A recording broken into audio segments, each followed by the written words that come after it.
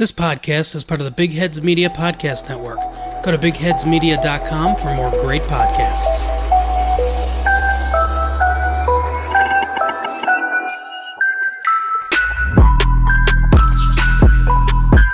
This is the American Toffee Podcast, your source for stateside views on Everton Football Club. Hosted by Alex Johnson and James Boyman.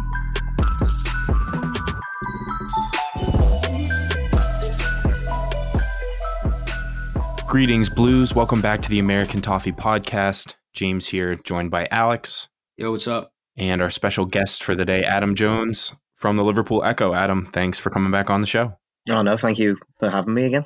A lot to discuss following Everton's 1-1 draw at Old Trafford versus Manchester United. I think the best place to start would probably be a bit of trickery used by Duncan Ferguson in the pre-match lineup name and the formation that we lined up initially in a back five, only to immediately see Mason Holgate step into a central defensive midfield role, which was a bit unexpected, but came about due to last-minute withdrawals of Gylfi Sigurdsson and Djibril Sidibe due to illness, which compounds the other injury issues we have at the moment. Solid all-around performance from the team today. I thought that they showed a lot of fight. Duncan Ferguson getting a tune out of the players that he had at his disposal. Unfortunate for us to have dropped points from a winning position, but at Old Trafford, 1 point with everything that's going on right now, I think you kind of have to be happy with it. Adam, what are your initial thoughts following the match? I have to completely agree. There is that slight tinge of disappointment. The 1 point wasn't turned into all three, but as you've just said there, with all the injuries that Everton have had to deal with a centre-back playing in defensive midfield, with the injury to Luca Dean that happened in the game as well, and just the general feeling and scenario around the club at the minute, Everton still aren't out of this sort of relegation dogfight sort of area. But to go to Old Trafford and play against, admittedly a weakened Manchester United team, they're not the Manchester United of the past, but this was an informed Manchester United team. They'd hit form essentially at exactly the wrong time for Everton. But to go there and to show as much fight as they did, as much passion as they did, really was promising, because we had a lot of doubts over whether Ferguson would be able to do that.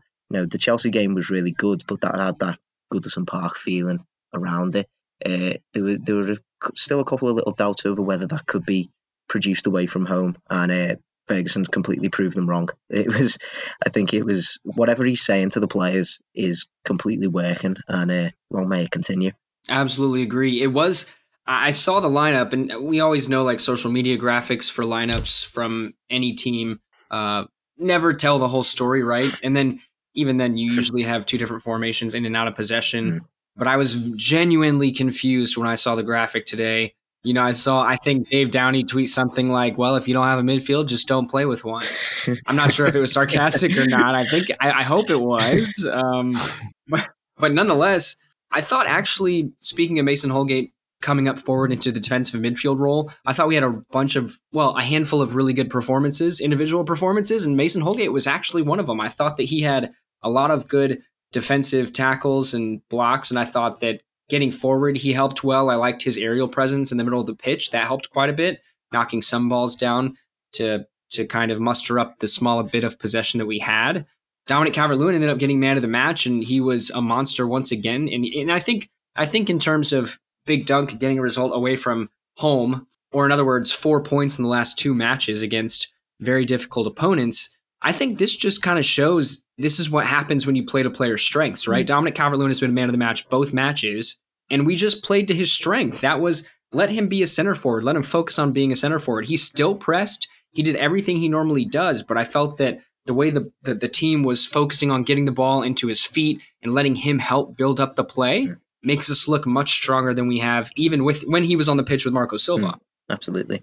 And I think that playing in a front two, when he has a striker alongside him, really helps with, sometimes previously under previous regimes, not just Marco Silva, even at times under Sam Allardyce, when he functioned in that sole striker role, he'd be very isolated, and he would still do the things he does well, like win balls in the air, but he was so isolated that he could win it, but then, had no one around him to go to. And with Richarlison alongside him, I think, at times they looked a bit disconnected today.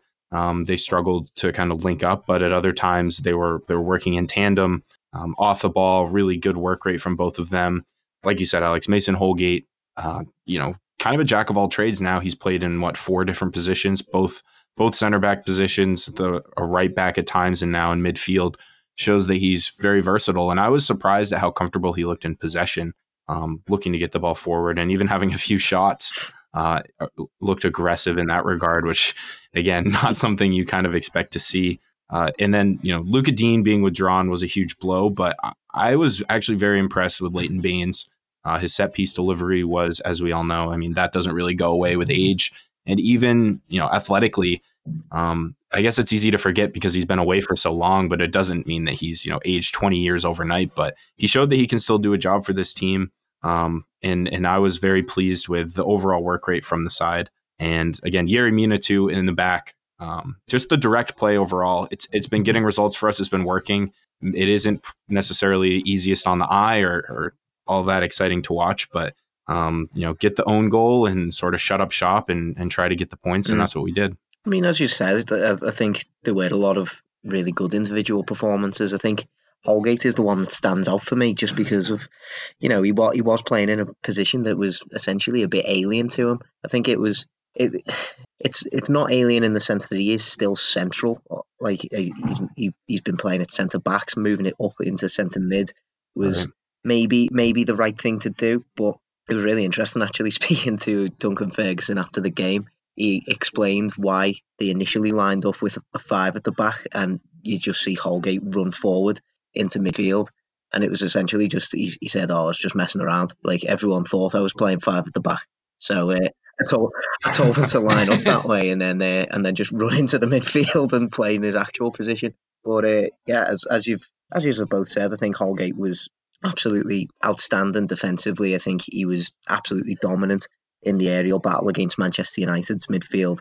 And in possession, I wasn't actually surprised to see him that good in possession because he was playing that way, and admittedly in the Championship with West Brom last season, but he has been playing that way at right back. He's shown that he's adept in bringing the ball forward and, getting Everton on the attack. And he just showed that again today. And I think something that's maybe flown under the radar a little bit, I think you need to give a shout out to Tom Davies as well, because Tom Davies was the one who was helping him through, playing in that unnatural position. Like you could see so many times Holgate was looking over to see, okay, where's Davies? Where should I be standing? Etc. etc. So I think, I was maybe a little bit concerned after the early booking that Tom Davies might be walking a bit of a disciplinary tightrope, but I think his performance as well shouldn't go under the radar. I think he was very, very good today as well. Agree with both those, and I actually really want to highlight Leighton Baines. I was watching the match with a buddy who's a United fan, and he just kind of looked over and smiled at me when Luka Dean had to come off and Baines had to come on, because as we all know, it was his 35th birthday this week. Daniel James was playing on that side, and for all his faults, one of them is not his pace.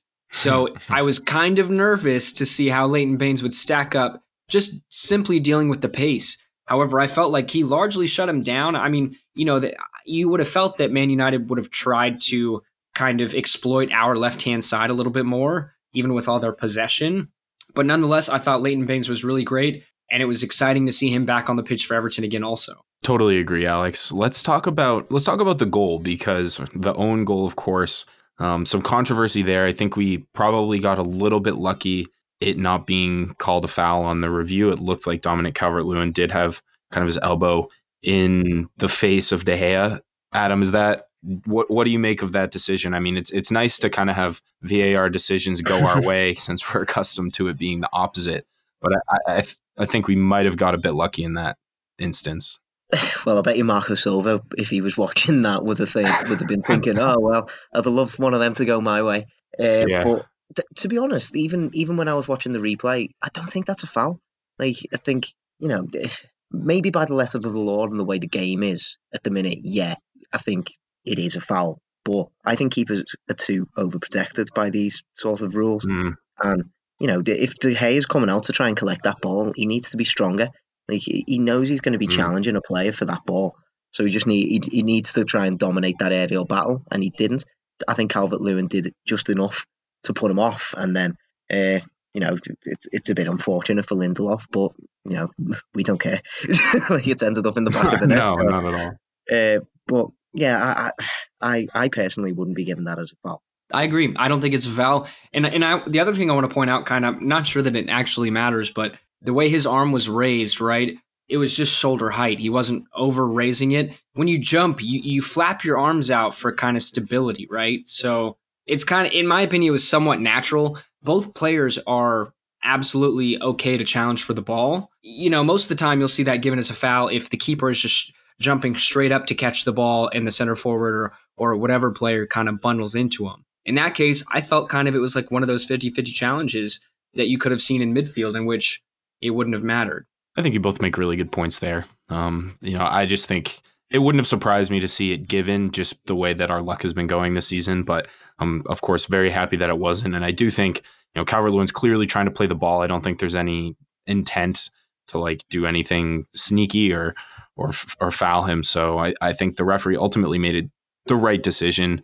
Moving forward a bit, we kind of have to talk about this. It maybe dampened the mood following the draw and the point on the day, and that, of course, is the bizarre Moise Kean situation. Fans have been clamoring for Moise Kean for some time now. He comes on with about the 70th minute, and I, for one, was very excited to see what he would be able to do, only to then be yanked less than 20 minutes later for Oumar Niasse. So one of the most bizarre occurrences in a match that I can remember in a long time. And this, of course, set social media alight. Alex, what are your initial thoughts on the Moise Kean? I know what you immediately tweeted, what the heck is happening? And I think that was sort of the overriding sentiment for most people.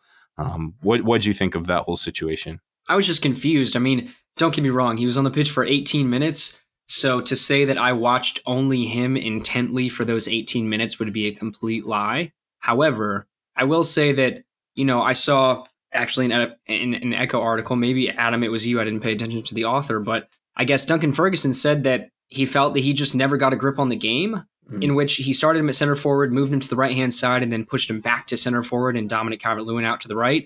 I think that, and then he went on to say, he initially, post-match, I know he said that this was just a time waste. I feel like that was a really bad explanation. I think even if you're making excuse, I don't think that's the case. I really don't. I feel like that's still a terrible excuse. Say something like it's tactical, just anything but that. People, as you said, Adam, are pointing out his performance and how he was bent over, hands on his knees for the corner, 10 minutes into his appearance. I don't know. I think that it's kind of a slap in the face to him. I think it was the wrong decision by Duncan Ferguson. I think that, if you felt it's not working tactically, it's literally the 88th minute. And Oumar Niasse is not, obviously he's a hard worker and I respect him as a player, but why would you bring on Oumar Niasse for about 3 minutes? Why would you do that? Especially the biggest thing for me is the damning confidence that it's going to take a hit. He's going to take a hit to his confidence being brought off like that in front of, I think as someone else said, 70,000 Manchester United fans just standing there in a wall of red as he walks in shame. He didn't acknowledge Duncan Ferguson at all. And it looked like Duncan Ferguson didn't necessarily acknowledge him either. So I'm just not sure what's going on, but I think that really ruined my mood for the draw. The draw is a really good result going there. And that's regardless of their form, our current form, just period. It's a really good result. And I hope he's not gone in January like everyone is speculating based on what we just saw. No, I do agree. I think it does dampen the mood a little bit. And, I think it was just a really unnecessary sort of event. As I was saying to you before we started recording, I don't think people would be pointing out Moise Kean's performance if he hadn't been taken off in the 88th minute. If he'd just saw out his 20-odd minutes he would have had on the pitch, then it would have been fine. And I think it would have just slipped under the radar and people would have just thought, Moise Kean came on and did all right. As you say, I'd be lying if I said that I was completely watching Moise Kean for those whole 18 minutes, but I don't think, from what I saw anyway, I didn't think he was putting in a necessarily bad sort of display. Perhaps Duncan Ferguson was intently watching him for those 18 minutes, and maybe that's why he came to his decision. He said he couldn't get up to the speed of the game. I wouldn't say it was a necessarily high-tempo game in those closing stages. So I don't know. It just seems, even if everything was true, and he couldn't get up to the tempo of the game, and he thought Niasse was the better option.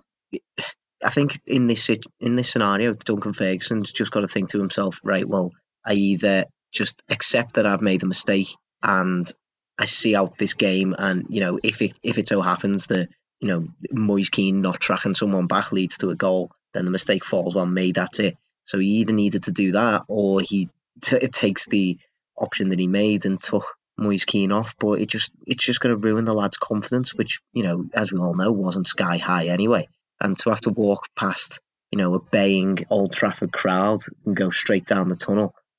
Ferguson was saying at the end, he could understand why Keane went straight down the tunnel. He could understand why he was disappointed.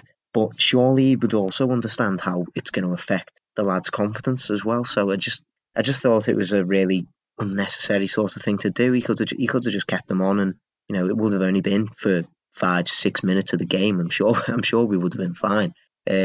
Yeah, it is such a shame because I'm like everyone else. I want to see Moise Kean doing really well and scoring goals in Everton shirt, because he seems, whenever you see like behind the scenes training videos or anything like that, he seems like he's really, really willing to put his all into this. Like, this is his Premier League dream. He wants to make this move a success, but just so many things just keep working against him at the minute, and I don't think a lot of them are his fault. Yeah, I agree with largely with what you both said. I, for one, was watching Keane fairly intently when he came on, just because I was curious to see, was this going to be another encouraging substitute performance, or was it going to be a bit disappointing? Of course, it ended up being the latter, again, through no fault of Keane's, but I was a little surprised in certain moments to see, he's coming on late, presumably to bring fresh legs to the front line to press. And I just wasn't really impressed with his work rate. I thought there were times when United were looking to counter and push the ball forward, and he looked fairly lackadaisical in getting back. I don't know exactly. Again, that's frankly a conversation that between Duncan Ferguson and Moise Kean that needs to happen. I'm just worried that this seems to be more of a trend with our younger players that are on the verge of breaking in to the first team squad. Just the confidence damaging. Immediately coming to mind is the Ademola Lookman situation over the last 2 seasons, where he was on the fringes and couldn't quite make his way into the team. And yeah, just it's worrying for the club as a whole, because I think it can potentially signal that there was all this fanfare when we signed Moise Kean. Wow, we have the capability of bringing in these elite youngsters and helping them kick on to the next level. And I'm worried that now the names are starting to pile up on players that we haven't been able to develop and bring through. And as damaging as it will have been for Moise Kean's confidence, I'm worried that it will be more damaging for his, attitude, or his, his vision of what he views himself, how he views himself within the context of Everton moving forward. Is this going to be the type of thing where he gets a very, I guess, quote unquote, violent reaction, where he feels very disrespected, feels very insulted, and that will kind of just start things headed south when maybe they were headed in the opposite direction. So I guess that's my overall concern. Like, or is he going to, show a professional reaction? What will that conversation between Big Dunk and Keane look like? I'm hoping that, Duncan Ferguson is able to have a heartfelt conversation to him, and that they can be on the same page and work together moving forward. But I certainly, based on the no communication or even so much as eye contact when he came off the pitch, it definitely gives me a bit of pause, because this is a player who, and I think we're hoping will be our future. And based on the result today, I'm not totally sure what it means for Duncan Ferguson. I think largely he's bought the boards more time in the managerial search. And this is probably something I can throw out to both of you, what this does as far as Duncan Ferguson's tenure. But back to Moise Kean, yeah, it's just something that felt kind of needless, and it really can't mean anything good. I don't think it's going to do anything positive. And so that's why I sort of question Big Dunk's judgment. Although, again, 1 point at Old Trafford is a really good result, and 4 points from the last 2 is something that I think most Evertonians would have thought was impossible following the sacking of Marco Silva. So I know that's kind of a tangent and a rant, but I'll throw it back to Alex. Well, I was about to say, based on the fact that Big Dunk is still an interim manager, right? And we presumably will sign a new manager soon. Maybe that'll be good for Moise Kean, right? Like, he doesn't have to be best friends with Duncan Ferguson. He can feel slighted by Duncan Ferguson, but that might not mean that he won't stay at Everton based on who we bring in. However, I then had a counter thought, because I guess tend to argue with myself. And that counter thought was essentially, well, Big Dunk is the strikers coach, so Moise Kean is going to have to work with him every single day. And if he takes it in a very, for lack of a better term, what's the word I'm looking for? Immature way, in terms of making it feel really personal about maybe his skill, maybe not about his work rate, if that was the case, then that still might be damaging regardless. I think in terms of Keane and his reaction, he can, rather ironically, he can probably look at the player who replaced him in the end as a shining light for how he should be reacting to this sort of scenario. Because, Oumar Niasse has been through so much, as we know, at Everton, and he's been dropped by so many managers. And, he came on today for his first performance for the first team, at least in almost a year. I think it was the Brighton game in December last year, which was his last appearance for the club. And still you had fans singing his name.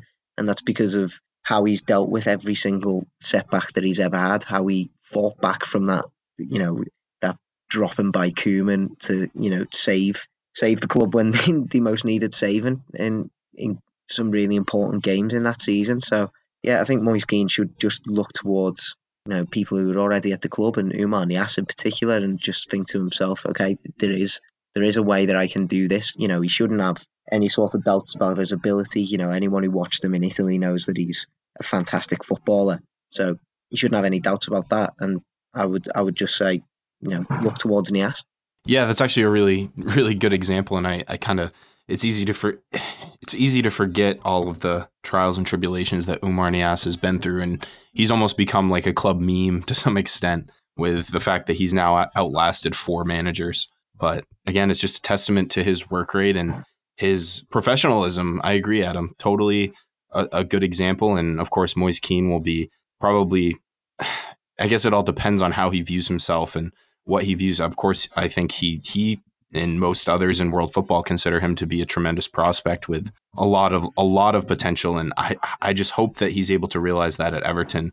And I think that's going to require a significant reaction from him, and hopefully this will serve as a lesson for him and not serve as a deterrent for what he's able to achieve in his career. Well said. So, gentlemen, I mean, James, you brought it up earlier, but does this result lengthen his tenure at all, or make the bosses think anything other than let's continue our search for a new manager? It's tricky, isn't it? Because at the end of the day, you've got to wonder how far can Ferguson go with what he's doing now. It's a very simplistic way of playing. It's a very to the point. He's obviously drilled a really good message into these players. They're connecting with it. They're connecting with him. He's connecting with the fans.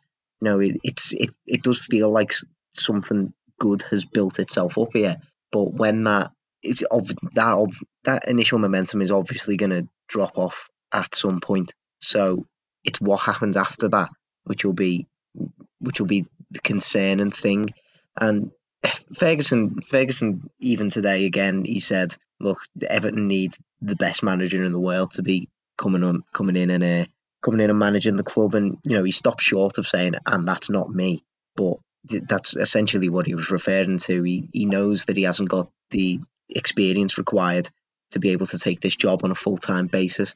And I think it would be fantastic to keep him on as part of the coaching staff. And I think he is there are a lot of questions over the last few years over like what he actually did at the club.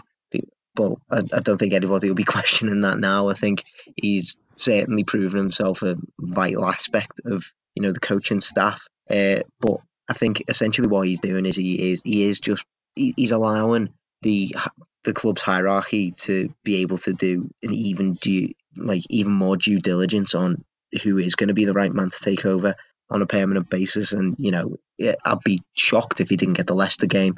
But after that, it's just a bit up in the air again. Will he have a man in place by then? We don't know.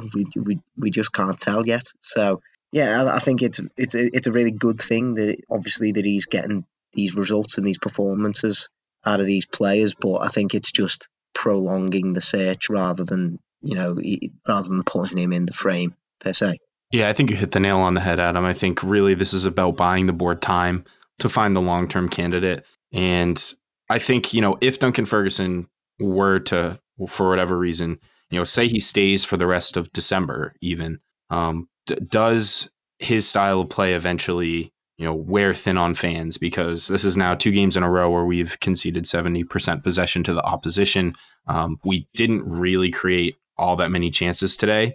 We were pretty fortunate with the own goal. And so, the results speak for themselves. You get 4 points and it's hard to argue with that. But I mean, I think there were times under Marco Silva this season where we played much better objectively and yet didn't come away with the results. So it just speaks to how many factors there are, and luck plays a huge role in all of these. And he's certainly been fortunate and he's gotten a reaction, which he deserves a lot of credit for. But I'm just worried that, I don't think, and I think he knows that he's not a long-term option. And I don't think very many people within the club are realistically viewing him as a long-term option. And so I think the worst possible outcome is that they let Duncan Ferguson stay at the helm too long. The new manager bounce sort of fades away, and then we start dropping points again. And, he's put under a lot of scrutiny that frankly he doesn't even deserve, because he was put in this spot and he, you can tell he is very proud and very honored to lead Everton, even for in a temporary capacity. But I would just hate to see the sort of, really, really strong reaction and the positive reception by fans be worn thin by, some of the tactical stuff. Maybe we very easily could have lost that game today. We gave up 24 shots and only had 8. Again, the result overshadows that because we got the point. But yeah, I just think it's really crucial that he is buying the board time to find the right manager, because right now it just seems like that search is kind of very scatterbrained in some senses, where there isn't really a clear strategy or an obvious candidate. And so as that search goes on, I think Duncan Ferguson will probably be in charge for, I'd say, at least another week.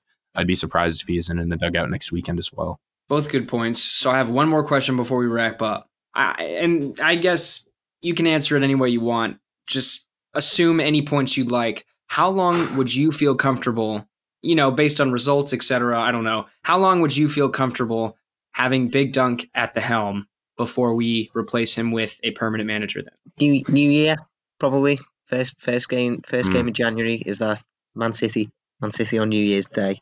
I think at that point you're getting into, a January transfer window, which is, crucial for us. We need midfield options. You could say we need a striker. We definitely need some centre-back cover as well.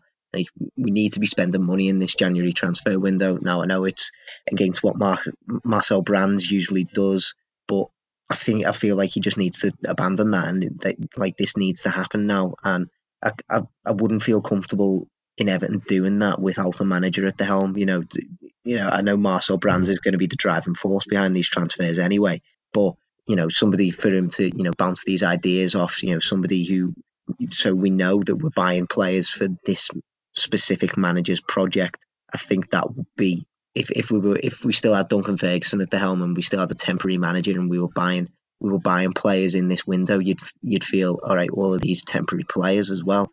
And I don't want to go through another transfer window where we're possibly thinking that.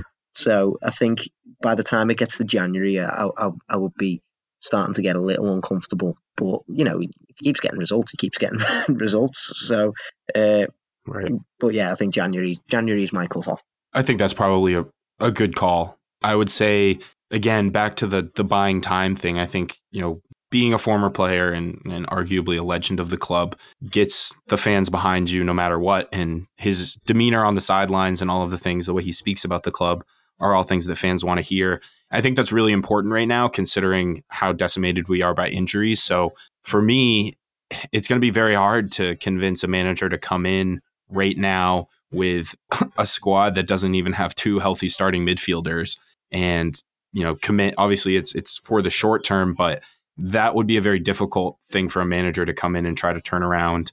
So I think if Duncan Ferguson can be at the helm until we get a few of those players back and we are looking at a better outlook for the squad from a health perspective, I think that would be vital, because, with a fully stocked midfield, obviously we have, once JPG comes back into the fray, I think that adds an entirely new dimension to our ability and how we can play. But for now, it's kind of just, play ugly, get results, get points, and stay out of the relegation scrap. And so for me, I think the target date of the new year is a fair one. And I think even if we were to drop points from this point until then, the fans would still be behind Big Dunk because of what he means for the club. Whereas if a new manager comes in and all of a sudden drops their first 3 results, then, that immediately could cause the fans to turn. I think perhaps we need to have realistic expectations of where we're at. But I agree with Adam that the new year is probably reasonable at this point unless things change dramatically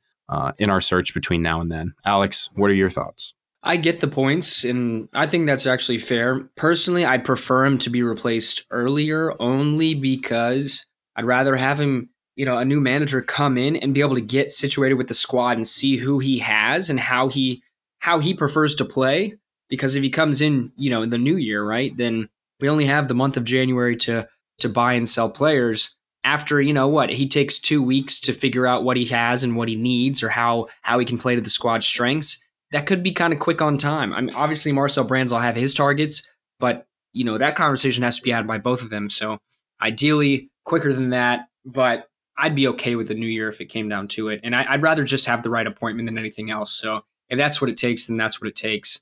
Hopefully we can get this manager search resolved sooner rather than later. But again, just the right appointment is more important than a timely appointment, in my opinion. That's going to do it for us today. Adam, thanks so much for joining us again. We really appreciate your time. Oh, no, thank you for having me again. And we will be with you guys again on Wednesday following the cup tie versus Leicester. Hopefully Big Dunk can keep up the run of form and get these players to respond in what would be an absolutely massive win for the club. So until next time, up the Toffees. Thanks for tuning in to the American Toffee Podcast. Come join our Discord community at invite.gg/ATP and follow us on Twitter and Facebook at USA Toffee Pod.